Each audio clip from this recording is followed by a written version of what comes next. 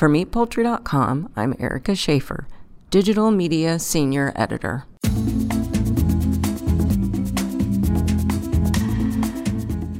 Randy Block, CEO of CattleFacts, specializes in separating signals from noise, drilling down to the data that matters, to deliver actionable insights to the meat and poultry industry stakeholders who rely on the research, analysis, and other information that CattleFacts provides to its subscribers.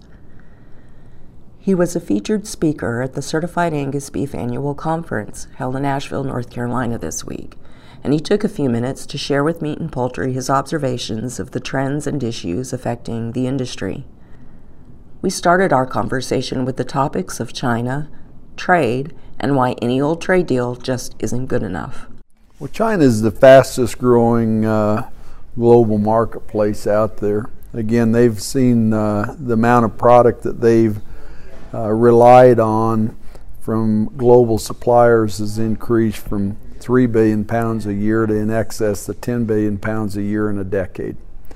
And the U.S. basically doesn't have much share in that market other than from a poultry standpoint. We have very little access to the Chinese market for beef or for poultry.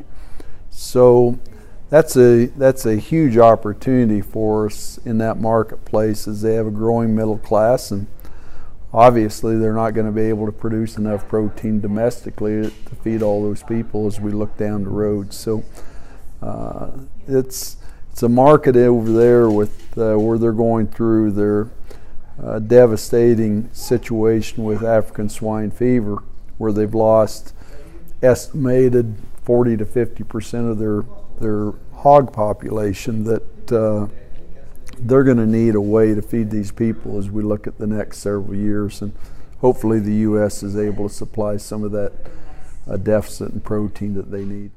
You talked about some of the competitors out there for the U.S. How long would it take for the U.S. to gain ground, given the head start that countries like Australia have in the Chinese market? Well, I think you just have to put that in perspective. As Australia will harvest 7 million head of cattle this next year. The U.S. is going to harvest 27 million head of fed cattle, high-quality fed cattle this next year. So just the size and scale of our production systems, the quality that we have. Again, we feed a higher quality animal than what the Australian marketplace does. Their animals would not have the same type of marbling as the product that is produced in the U.S. marketplace. So it nearly becomes a little bit of a tiering system. There's consumers with 250 to 300 million people in China that have a middle class income. They're going to want the higher quality product that they can get and be willing to pay for it. So I think that gives the U.S. a strong market opportunity and a strong market niche, not only in that market, but in all markets around the globe. And you talked about the impact of swine fever on protein flows. Can you just give your synopsis of how the spread, how animal diseases like African swine fever can influence other proteins? Well, you're in a situation, if we were to look specifically at this disease, is, you've got a marketplace that is highly dependent on pork, where they eat 88 pounds of pork per person in China. That's the estimate. 18 pounds of poultry, 13 pounds of beef. So in that particular market, when you go through this type of devastation of the herd, there's no way to fill the void of pork. So it's going to be relying on other proteins to fill the void. And that means, from a price standpoint, poultry is obviously more closely priced with pork. Beef is obviously a higher price than either of those other proteins. So it would make good sense that we would export more poultry, not just the U.S., but all the supplying countries would ship more poultry into that market to help fill the void. But there's still an opportunity, if we had access to that market, to be able to ship more high quality U.S. beef products. But The type of trade deal that we have in place with China today does not allow us to ship what we produce. That's the bottom line. It just doesn't allow us to ship. We're talking about a market that we produce 3 or 4% of our total supply is product that is built for what our little market opening is into that specific market. So again, not very much is going that direction. Does it matter if we have a unilateral trade agreement or a multilateral trade agreement? At the end of the day, does any of that matter, as long as we have some kind of a trade deal? Well, it needs to be better than some kind of a trade deal. We've got some kind of a trade deal with China today, and it's not very good. It needs to be a market trade deal that gives us real access, a level playing field with real access. That's what we've had in place with Mexico. That's what we've had in place with Canada. Historically, we've had that in place with Japan and South Korea, which have been big markets. Hong Kong. They take what we produce, and they can pick and choose all the different products that they want. That's not been the trade deal we've had in place with China.